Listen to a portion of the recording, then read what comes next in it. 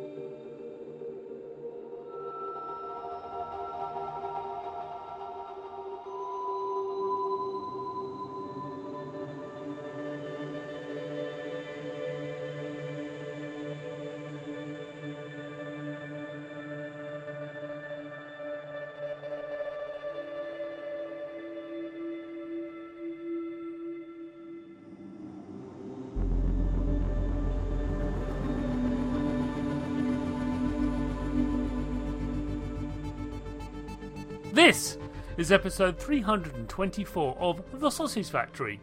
Welcome! In this episode I chat to Joon van Hove about the squirrel-watching mystery game Nuts. Joon has developed Nuts along with 4 others, those being Paul Clarissu, Almut Schwach, Charlene Putney and Torfi Asgirson. Now, Joon is a great guest, really open and honest about how Nuts came to be. And it is an amazing game. It's really, really inventive. And I first saw it at EGX last year. The year before. Because we're in bad times now at the time of recording this particular episode. But, maybe in the future, listen to this, the bad times will stop. But, yes, it was in the before times, as we currently... Anyway, stuff.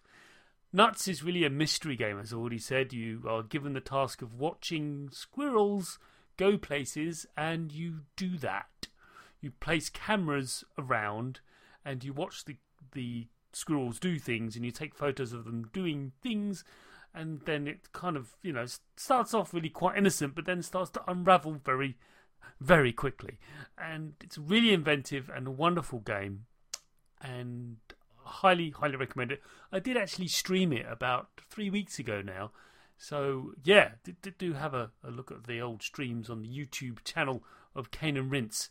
But without further ado, let us listen to me from the past, chatting about Nuts. Yeah. Chris, if you'd be so kind.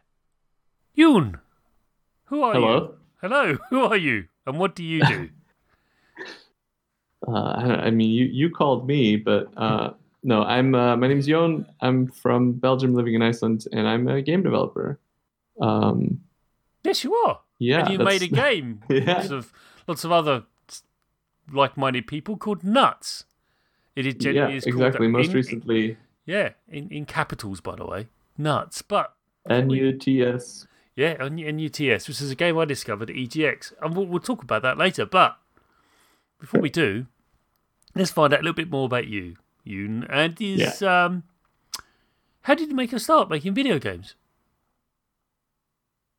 So when I was like a teenager, I was very much into video games. Never allowed to have a console, so it was all on computers, and would basically spend every afternoon and evening tinkering with them. Figured out how to do some like basic MS-DOS stuff and install and looking into files and all that weird stuff. So I was like pretty computer literate. Started making some games, but there was kind of nobody in my immediate network who like cared about it or who could give me any direction. So it didn't really go anywhere. Like I still have some like really old like Visual Basic experiments, but to be doing that in like complete isolation was just didn't work for me. So didn't go anywhere until much later. I mean, by now it's 10 years ago, but I was in my mid-20s. I found out about this university in Denmark that has a master's program in game design and development. And I had a software bachelor by then. So yeah, like after completely giving up on my dreams when I was 16, I went into regular software development and engineering. Dropped out because I didn't really see myself working. Well, I finished, but I dropped out of the kind of world because I didn't really want to work as a software developer in an office. Did all sorts of stuff. And then when I saw this master's degree, I was like, oh, I could probably do this. And maybe if I get lucky, I'll get like a job at like a AAA company or something. Because that was the only thing I could imagine existing. And then literally in my first weeks, I just met so many people who were doing cool stuff. I had lectures about design and about, people were sharing like indie games and prototypes, and there were game jams, and it was just so deeply inspiring that like within those first weeks, I just completely changed from I'm going to approach this as like a career to like I'm just so lucky to be here. I'm going to try to like soak it all up, and then I'll figure out what it means at the end of it. Our first lecturer, the first semester, Miguel Sicart, is like a huge inspiration because he talks about like how play kind of like fundamental to human nature and culture, and kind of starting from there as a starting point, you enter like me, this person who had like never really cared about anything in like academia or design philosophy or whatever. I started like because it came from a place that's kind of like justifies looking at games and thinking about them. I suddenly started having interest in all these other things like history and philosophy and design, and it was just like the absolute like most amazing like mind expanding experience to be in that university and with all these mostly international students who also like have nothing better to do than hang out with each other and obsess over this like new information.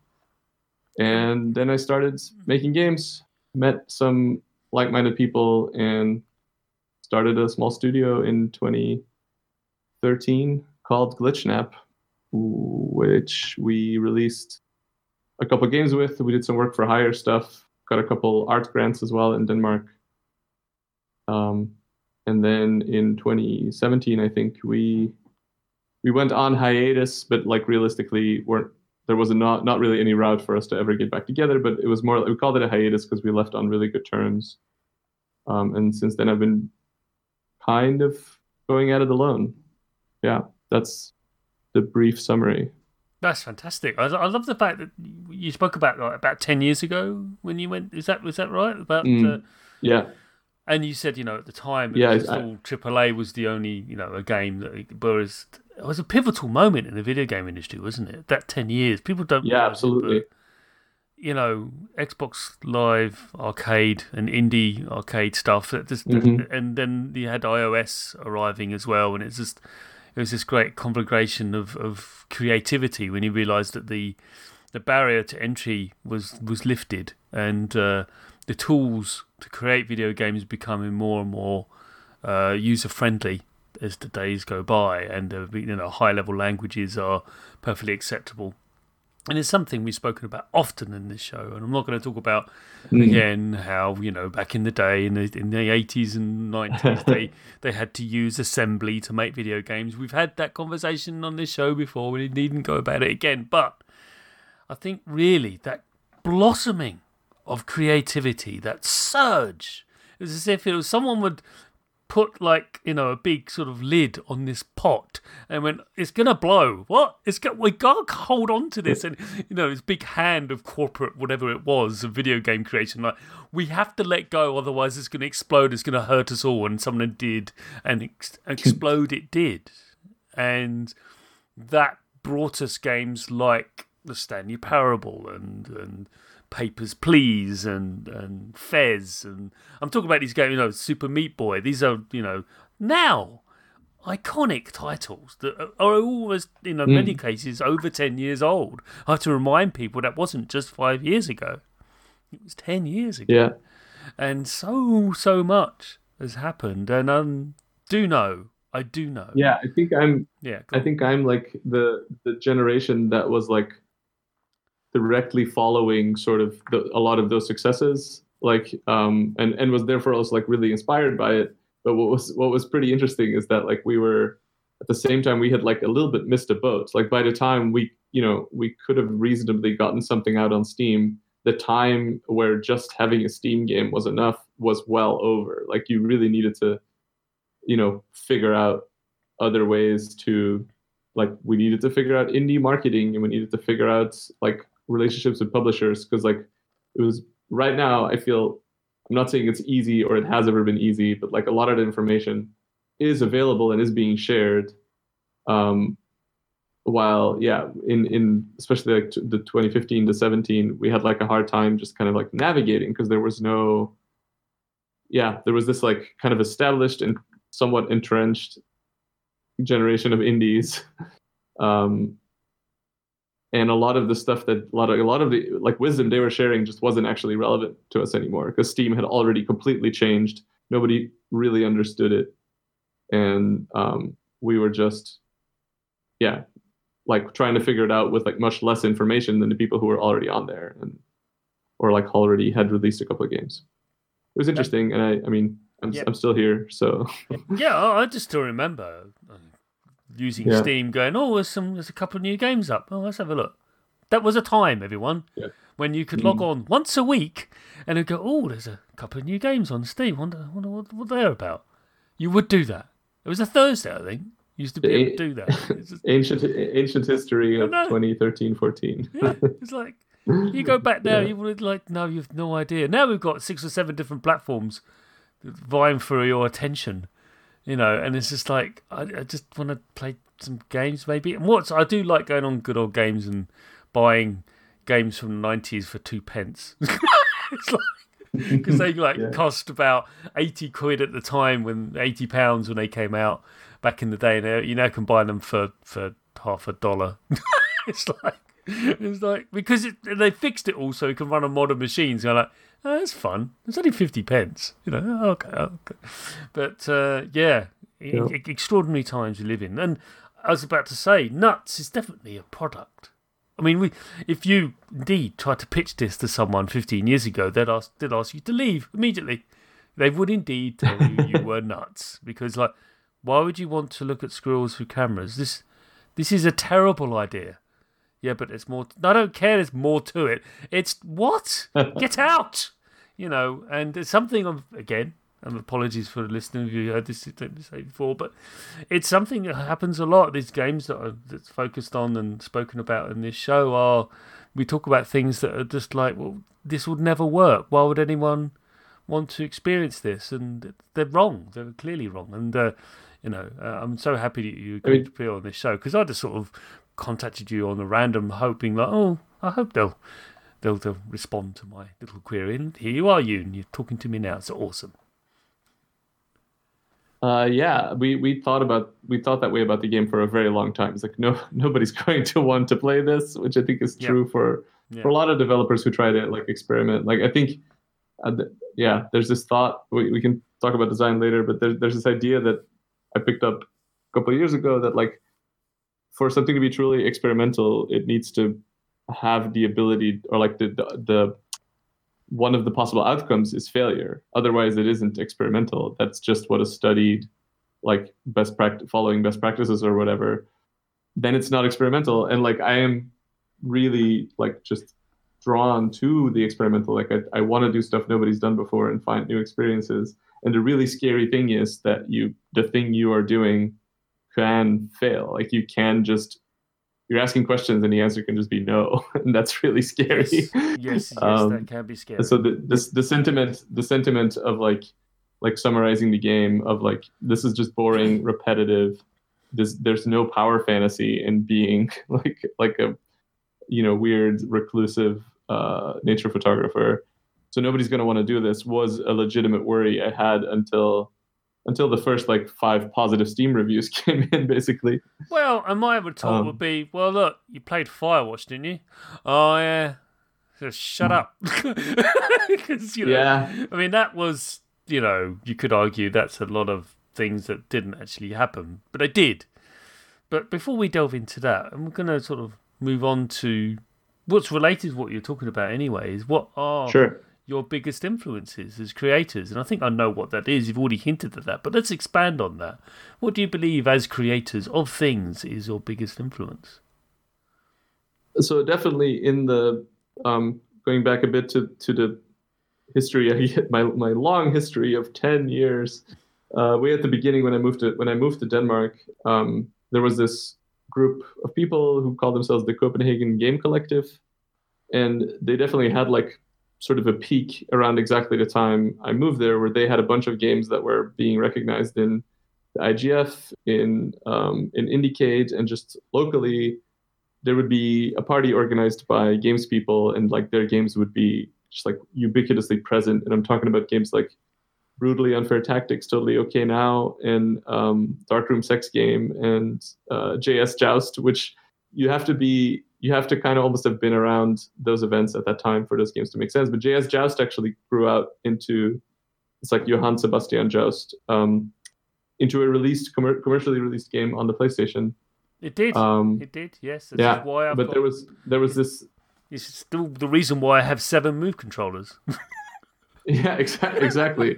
I think like single-handedly sold more than half of the Move controllers in the world before, I guess, PSVR was a thing. Because before VR, yeah.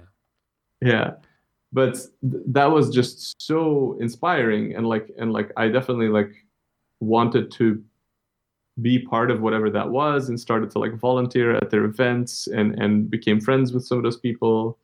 So yeah, that was just massively inspiring. Like I think they stumbled on this idea, like what if we just like subvert, every part of making games, including, for example, like turning off the screen, which is where Johann Sebastian Joust comes from, and suddenly we're just 2 people in a room. Like what does that mean? What do you do with that? And how do you end up, designing for that? And then Doug Wilson, it's a huge inspiration, was doing a PhD at the time at my university exactly about this. Like I think his I could be misquoting this, but the title of his dissertation was "Designing for the Pleasure of Disputation."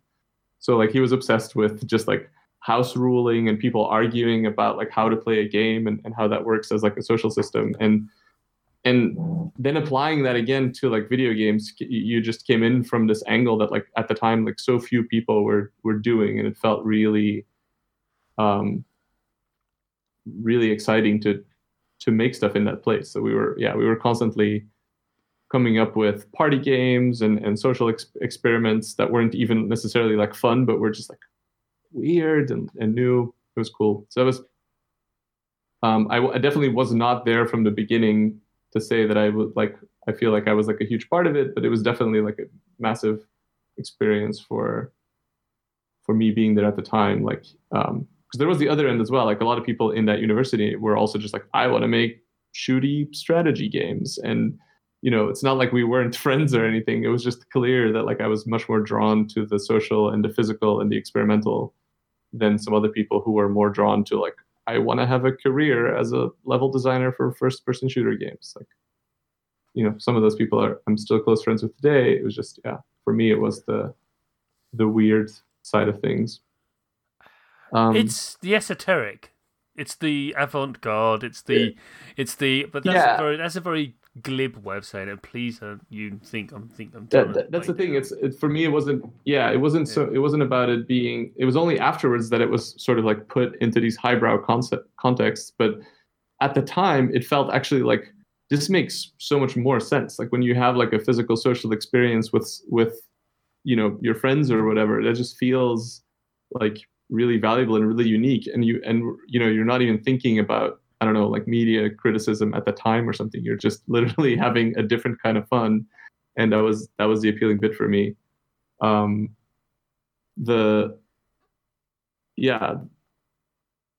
other sort of big influence. Like where maybe like part of the reason why this was appealing was like before I moved to Copenhagen, in my hometown in Antwerp, I was like a little bit a part or like embedded in the like local music scene of like drum and bass, dubstep, and breakcore, which is like for me those genres of music have always been like it's like rave scene basically. About like overstimulation became like an aesthetic that I was like that appealed to me and was kind of like compatible with that. So for a while I experimented with that stuff within the context of like the Copenhagen Game Collective and this like really fertile ground for that stuff. So like the music scene and my experiences in that were a big influence as well. I was never like a music producer. I was like one of the people who like drove the van to pick up the DJs, but just being in this like group of creative people who were like breakcore is like literally just about doing nothing that makes sense, like doing completely breaking all rules and laws of music and trying to find what's left in the end. And I found that hugely compelling. That's fantastic. And still try to take some of that into my work.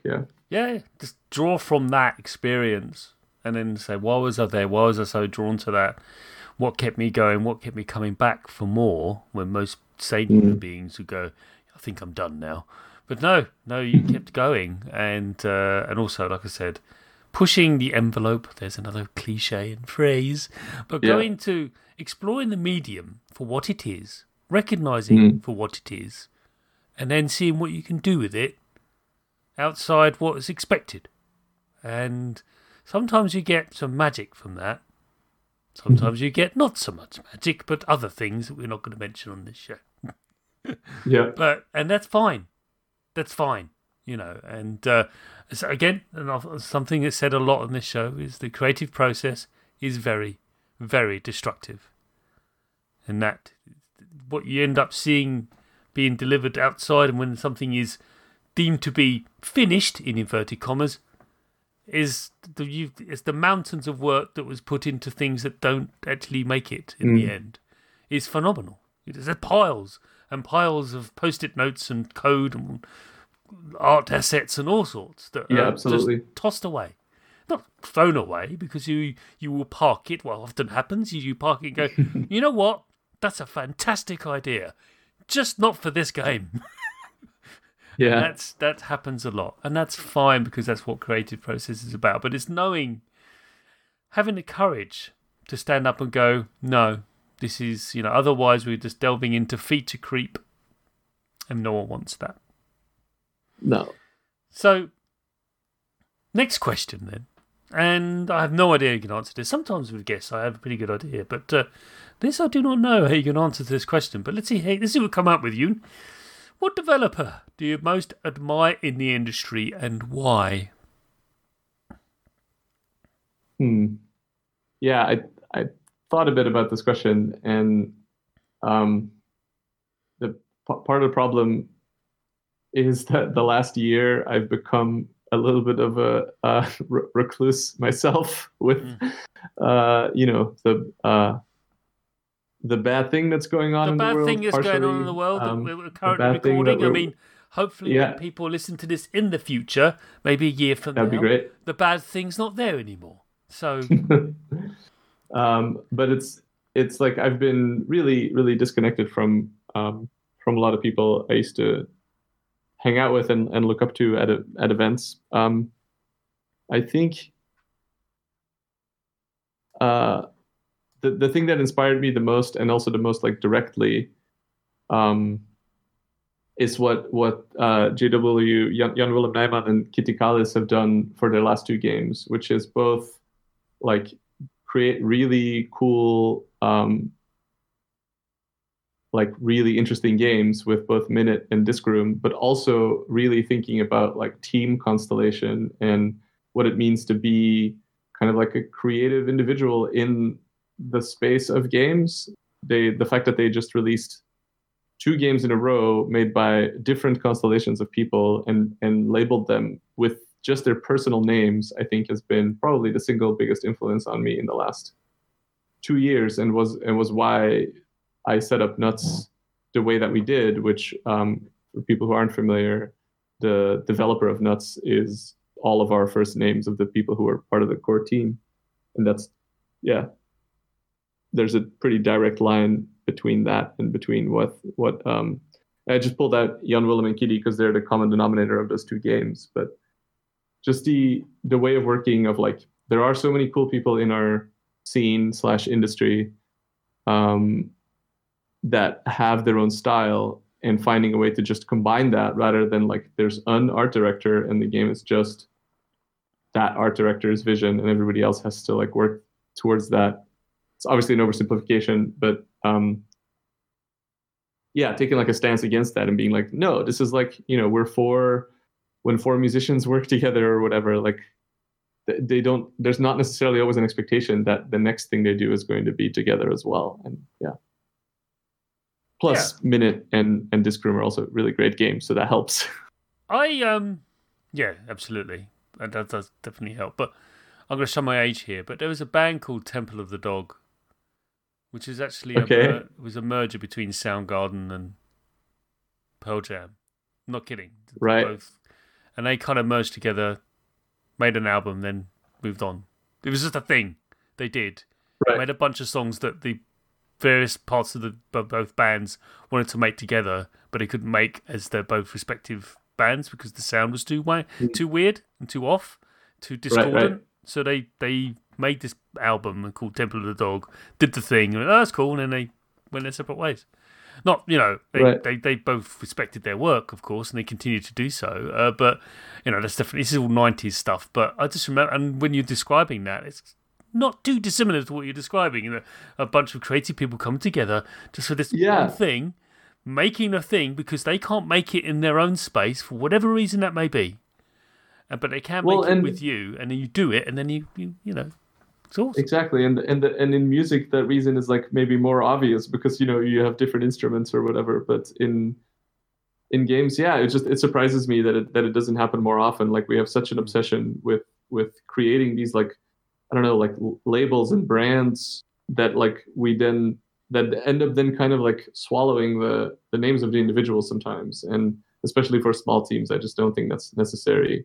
There's a really good talk by Zach Gage and Bennett Foddy from GDC 2019, I think, called "Put Your Name on Your Game," which was, I guess, another big inspiration there of like, they just make a really strong case for like don't even whenever you start working with new people on a new thing, it's like tempting to like label that collaboration something, but actually that's also a really good way to like at the end of your career make it like there's an extra layer of opacity or like it's difficult for fans to even like find your work because it's like hidden behind all these like different company names and labels and whatever. So that's really thought-provoking. But it's a really good response. And the music thing, I had to go there. It's the only thing I could think of was and it's quite obvious that they wanted to mix it as well. Certain instruments wanted to have a different mix because they're like, why is the bass so quiet? Oh yeah. So they just wanted, they did the thing. So last question of the first half. It's a question we have to ask because it's a video game podcast, and I like talking about games that we're playing. Right, it's a good thing. Most of us, who are involved with the video game industry in some form, actually like the medium itself. I know, weird, right? So we like enjoying the experience. So tell us, what are you playing right now?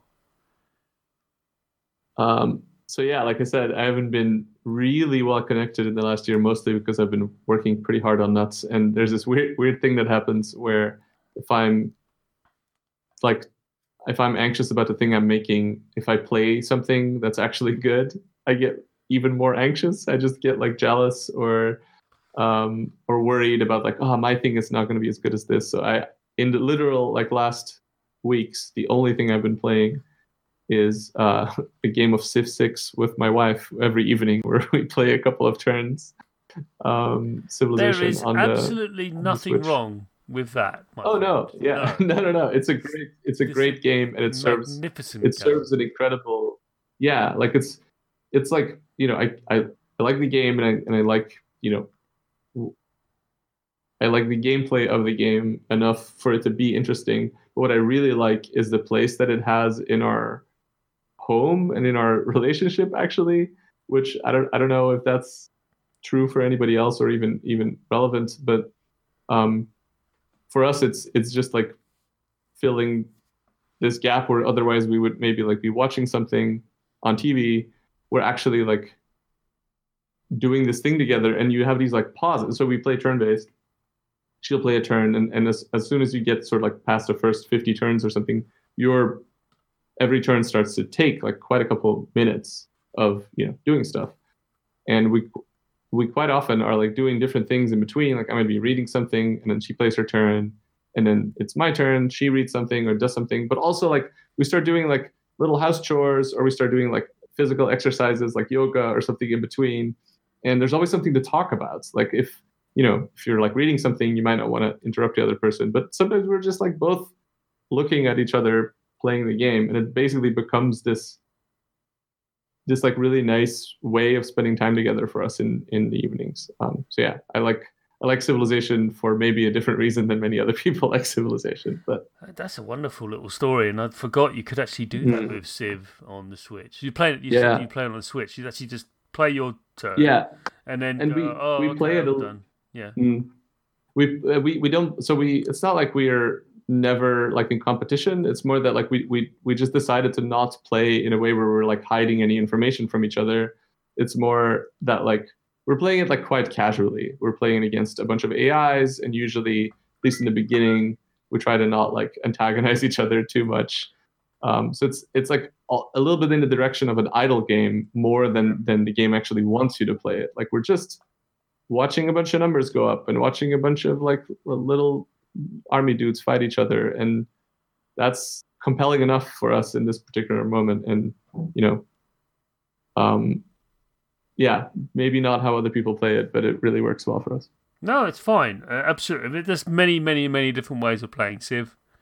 Yeah, I still call it this to this day. I generally call it Civilization's a bit of a mouthful. That's what it's called. Yeah, but I've been playing it since when it was the first one. And what's really a problem with that is that you still have that muscle memory of still playing it like it's Civ 1 or 2. Like, don't do that. Why? Because it doesn't work anymore. Oh, yeah. It's the strategies that you adopted back then. The system's way more complex, thankfully, now. But I just love the fact that you do your thing, you build a couple of roads, and you establish a colony somewhere and go, oh, okay. What happened? Oh, I got attacked by a bear. Okay. And then, you find you built your first boat or something. It's just... And I've also played a lot of cooperative Civilization where you're actually working with other players against an AI, sort of, and you actually have alliances. And there was one time, I'll never forget it, this is many, many years ago when I was playing Civilization 4 with some friends, and I became the industrial war complex civilization, where like, oh yeah, Chris, could you deal with that lot? What about you? We're too busy building a new sort of utopian paradise over here. Could you just fight everyone? That'd be great. Thanks. Bye. Like, what? So I ended up being this sort of warmongering lunatic, whereas everyone else was benefiting from my... Played your strengths. Yeah. Apparently they were my strengths. I was just but there was like, there you go, Chris, you're the war machine. You do that. Like, what? Since when? Yeah, just go. Do your thing. What do you mean my thing? They were just trying to, I don't know, butter me up. But yeah, good shout. Civilization 6 on the... I've only ever played it on a PC, I must confess. But yeah, I'm sure. The other thing I've been keeping up with for the last year is the sock pop games. I don't know if you're familiar.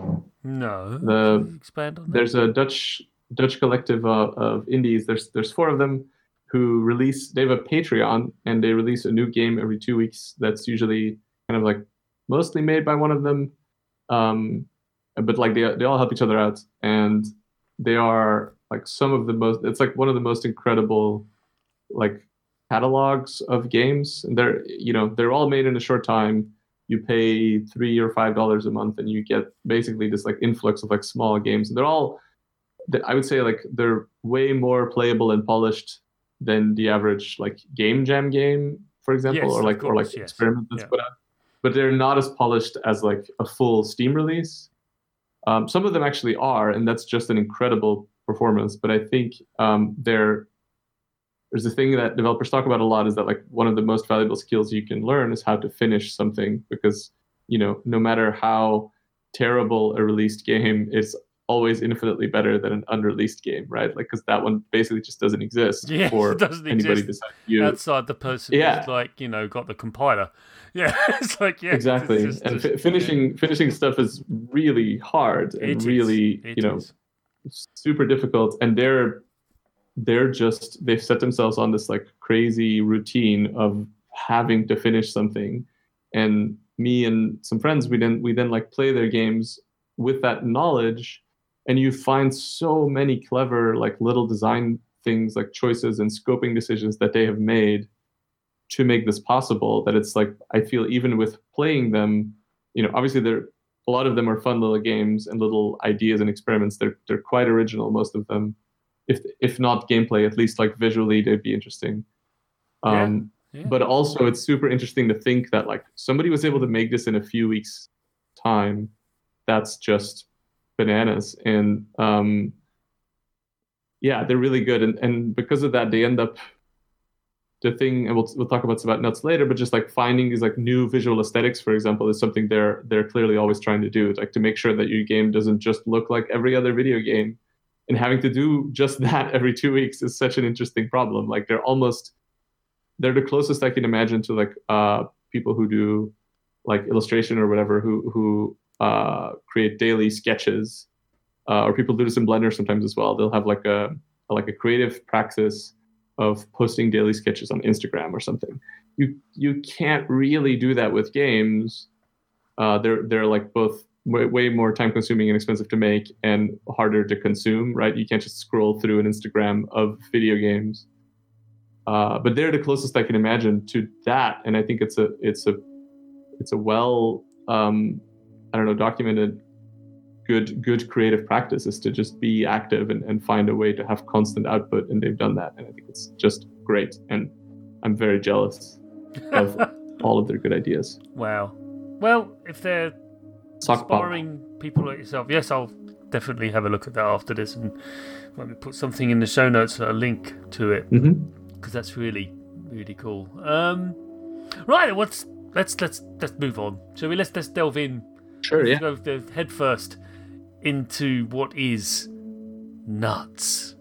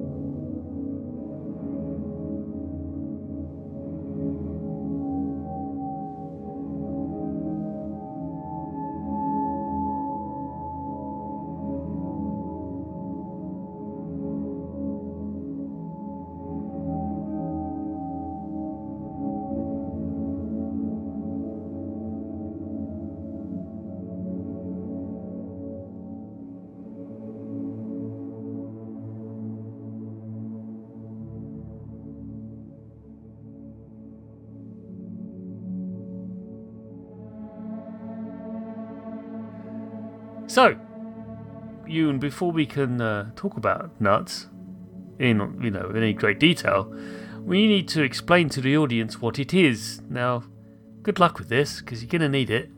What is nuts?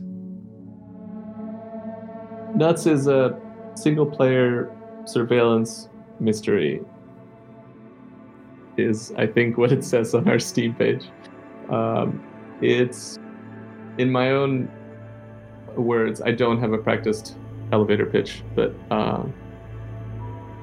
it's a first-person perspective, kind of strange-looking game, but you get sent into the forest to observe a colony, I guess colony is the right word, of squirrels, to study their behavior as part of some academic study, and you're asked to give field report results to someone.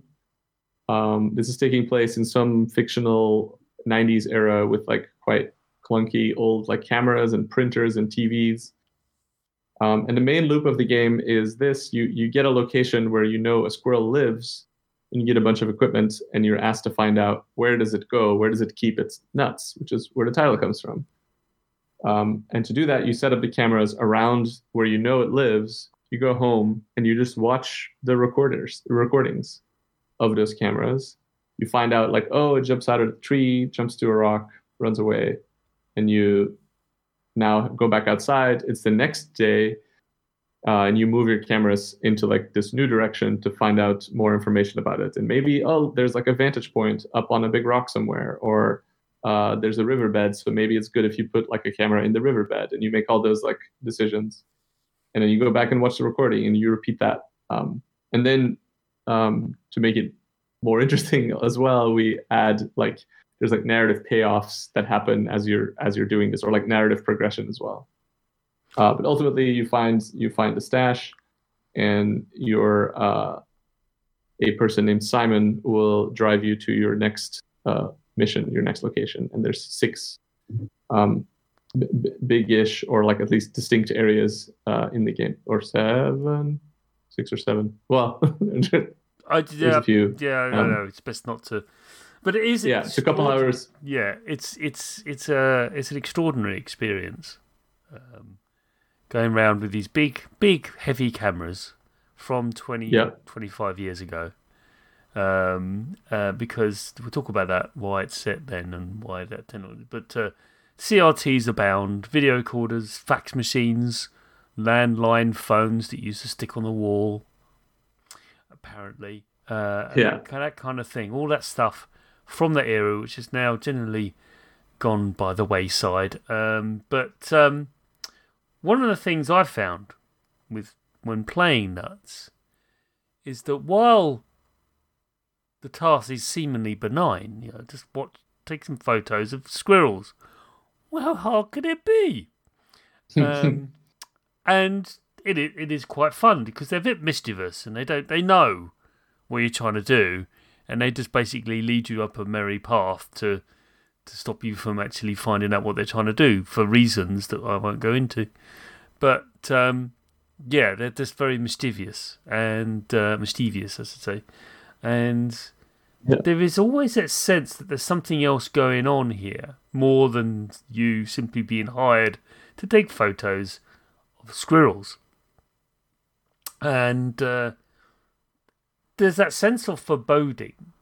It's not oppressive, but it's definitely there. You definitely, from the outset, from the time you dumped outside on the road and go, there you go, just off you pop, just go down that path and you'll find the caravan where you'll be working for the next 6 or 7 weeks or months or what have you.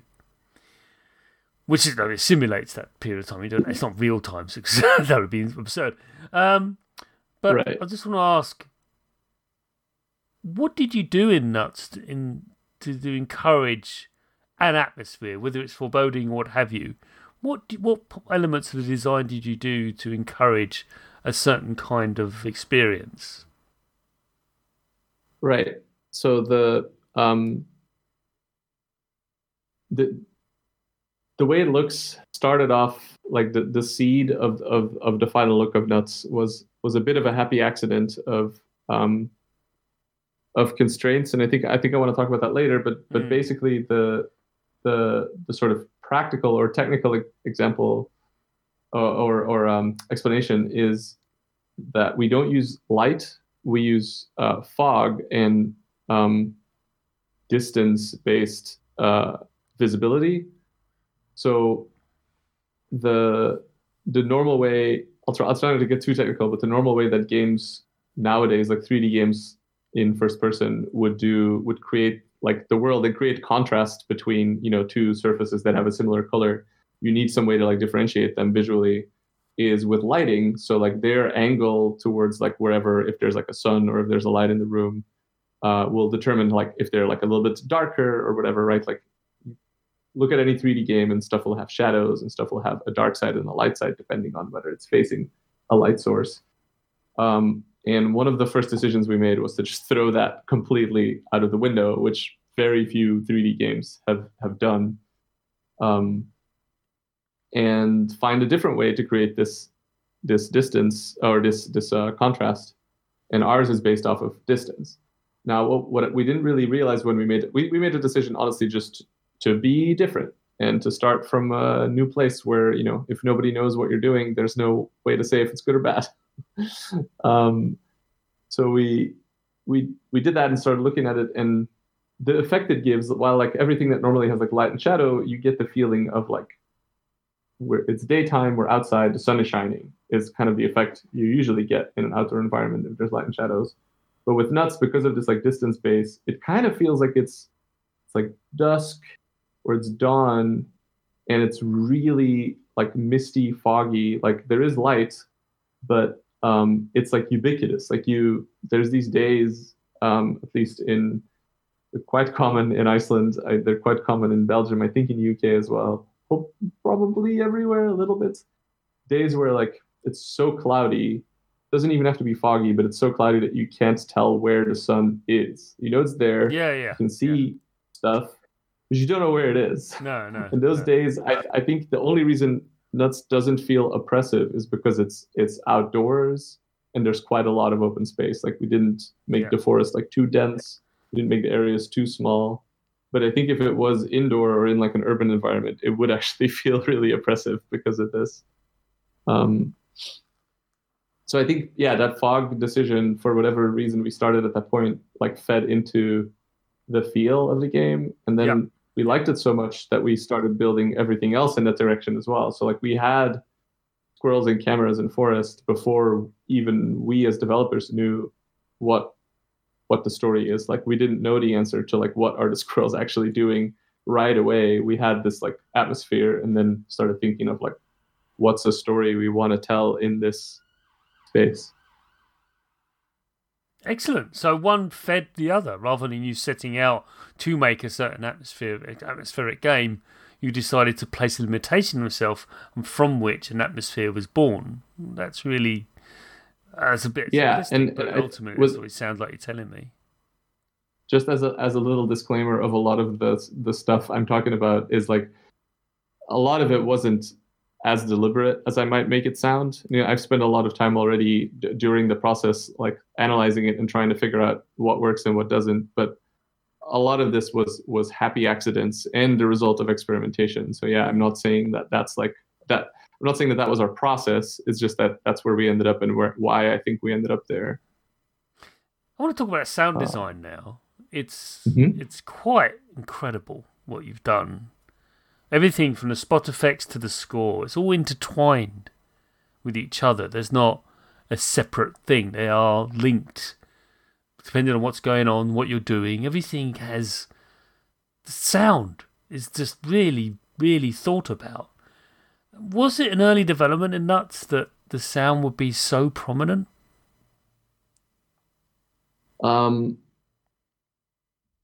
Like I think absolutely we got very lucky finding the absolute right person.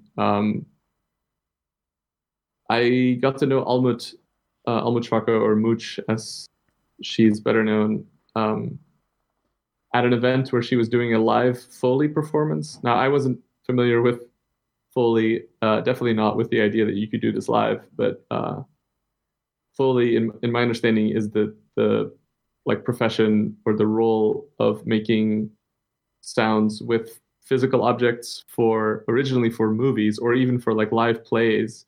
Somebody walks through, you know, snow in a movie that isn't a microphone being held next to somebody walking on snow. That's usually somebody trying to recreate the way you think the sound would be in a studio somewhere, and that's a Foley artist. And so Mooch has done this for film and for games.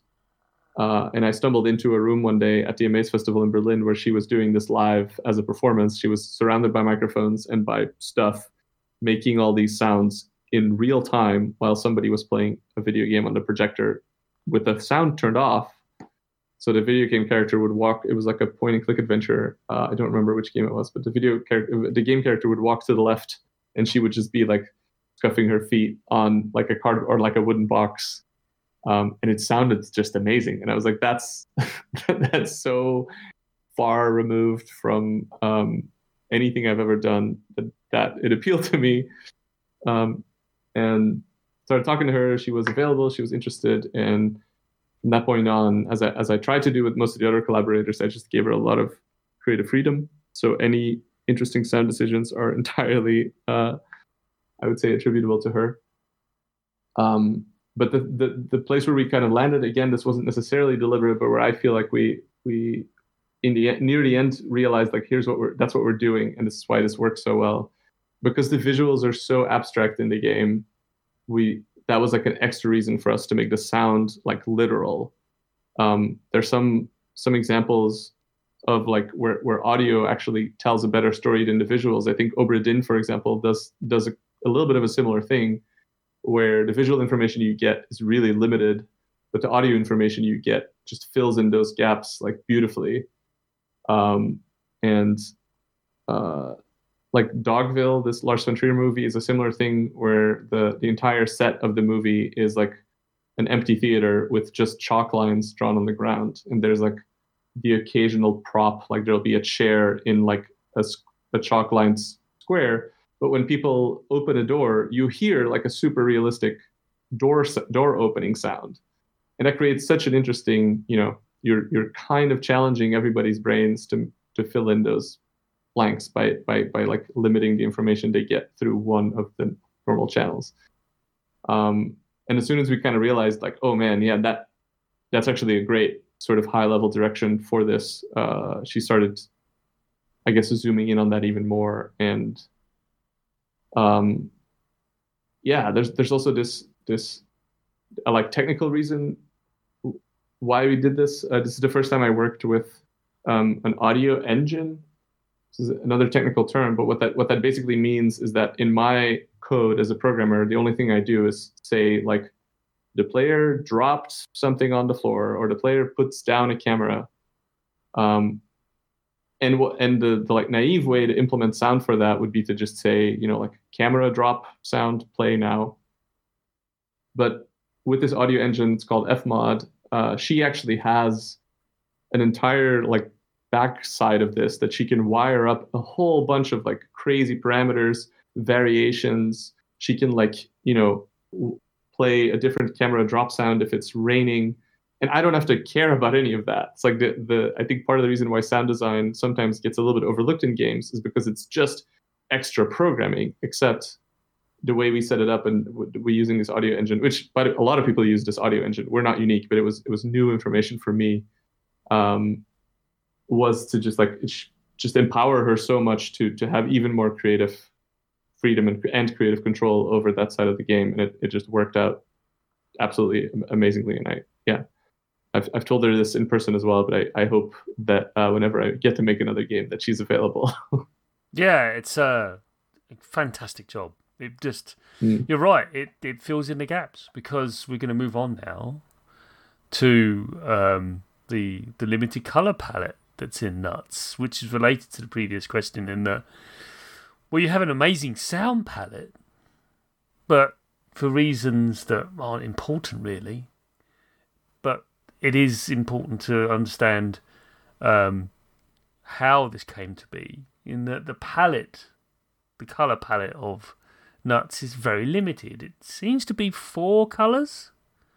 I might be wrong, but It is. yeah, I think it's 4 colours. These colours do change; they're not always the same, depending on the time of day and where you are and that kind of thing. But they are always 4 colours.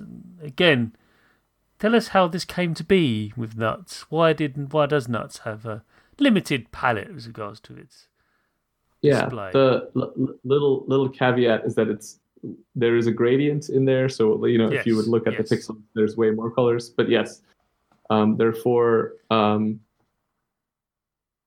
4 basic colors. We actually gave them names, and we set up the game so that we can just like replace a single texture, and an entire level would have a different color palette, just to make sure that we wouldn't like cheat or have to like remember. This is supposed to be red here. Like we just say this is the color number 1 or this is color number 2. We were going to try to do 3 colors, but that was actually it was just too limiting. So 2 of the 4 colors are like a little bit similar or like complementary. I guess they're all complementary, but the reason for it grew from the experiment. So that I made a game jam version of Nuts back in 2018 in like a weekend, and it actually definitely shared a lot of like similarities, where it also only had 3 colors, and it was also already about squirrels and stuff. There it was literally just like a scoping decision. So this is part of my design philosophy that I can't remember where I picked it up. I definitely didn't come up with it, but that like setting constraints is a really good way, like early is a really good way to end up in like interesting design spaces, because like you want to get away from that like blank sheet of paper as fast as possible. So limiting yourself and like removing from these like things that people normally do can end you up in like really interesting places. And I think the fact that there's literally right now a bundle of black and white games that includes like Minute and Obra Dinn, two games we already talked about. It's quite a bit. That's like an appealing starting constraint. Like, what if the game is in like black and white, to the point where I don't personally even think that that's super original anymore. Like, black and white has been around the block for a while now, and it's cool, but it's not.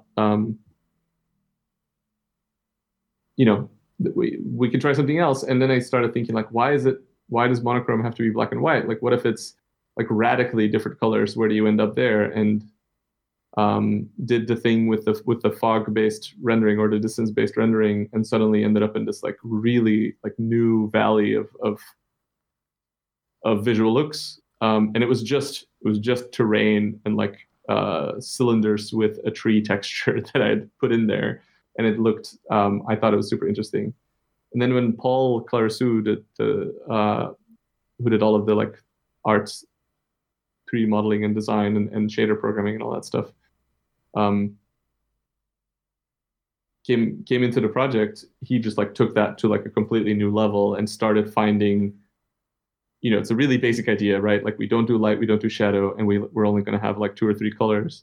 He took that into like the final look of the game, and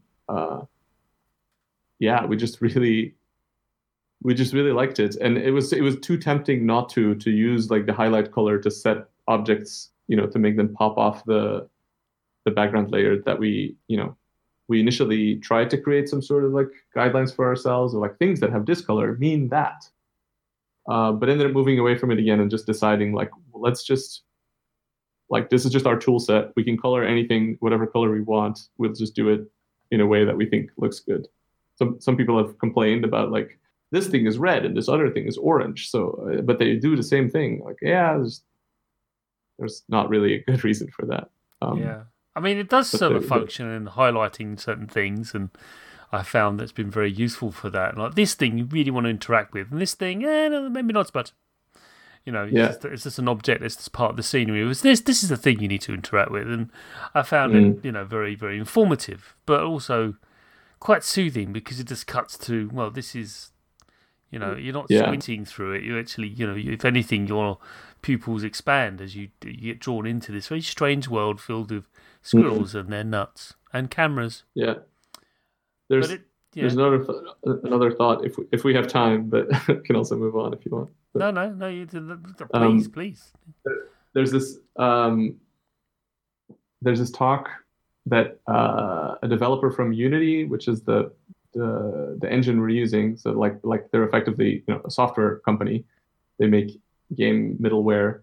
At one of their conferences, one of their developers was standing on a podium and they were presenting the roadmap of what is Unity going to be doing in, this was 2014 or something. I was in that room. It was super interesting.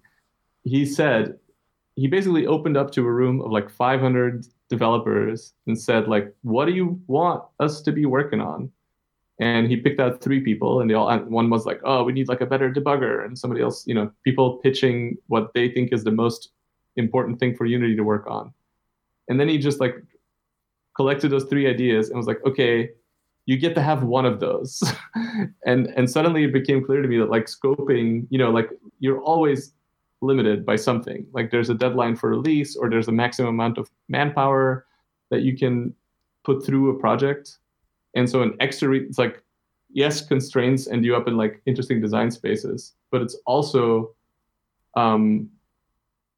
you're constantly pitting ideas against each other. And with this minimal color, abstract visual style, what we also did is we created budget space to have more game in there, in a way, to have bigger levels or to have more content. And that felt really appealing as well. We don't need to actually care about textures, and we don't need to care about, because we're already abstracting, it's less jarring that things look similar. If you go down the road of I want to build this hyper realistic forest, well, you better make sure no 2 trees look too much like each other, because that really sticks out now. And yeah, so the abstraction became appealing for multiple reasons. And it's not that we wanted to cut a corner, it's that we wanted to create this space so that we could focus on other things. Some of the 3D models, I think, went through a few iterations and I think look amazing in the final product. That's time that we could have easily have spent on making more textures, but we decided not to. So no, because you didn't need to. Yeah. So my last question to you is this. Why is Nuts set in the 1990s? We've touched upon this earlier, but let's delve into it, because the technology of the time was quite cumbersome, kind of difficult to work with. Most of it didn't work. So why did you go to that period? I mean, granted, I lived through it. I was there. So my first PC was in 1990s. I remember getting that after defecting from the Amiga, which finally died as a platform. And was it to do with pacing of it? Was it to give it a sense of a tactile experience as you put the bits of paper into the fax machine? Why did you do it that way? Yeah, it's definitely coming from a tactile kind of ambition. I think the main idea is that there's a really good reason why we've consolidated so much of our lives into computers, and our everything's paperless and you can do everything with your phone. There's these I don't know, viral GIFs of what a desk used to look like in the 80s and what it looks like today, and how so many of those physical devices like a fax and a phone and a tray of paper are now just little icons in our phones. And I don't want to romanticize the time before computers or smartphones or whatever. I just think if you're making a virtual experience, the downsides of this isn't real paper, so I don't have to deal with clutter or environmentalist reasons or whatever. We can have as many papers in this video game as we want. So and on top of that, I really like having stuff narrative ideas or gameplay ideas represented physically in the game, as opposed to you having them in UI, in the user interface. So it started to make sense. Okay, I want to be able to look at this footage I want to be able to like send this, and sure, we could add a send button to the printer, but actually it's really fun to be responsible for all these objects. Like you can tell this in like so many VR games, for example. They're just solely based around like managing a bunch of like 3D objects in a 3D space. And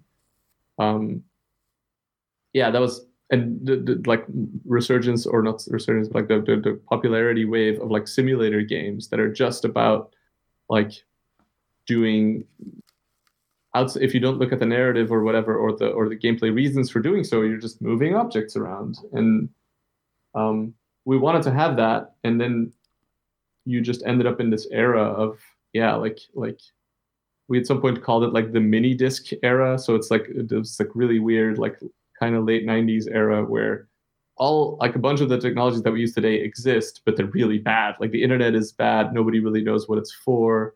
We have like wireless communication devices, but they're rare, and they're usually like super proprietary. Like, only we have 2 devices that can wirelessly communicate, but it's only those 2 that can do it. Which is like, GPS technology exists somewhere, and you might, have to carry a backpack to have with like an antenna on it to use it and stuff like that. And that was just that was like, I think, a really good era, because a lot of things were possible, like communication and technology and video recording and whatever. But still, every device has a singular purpose.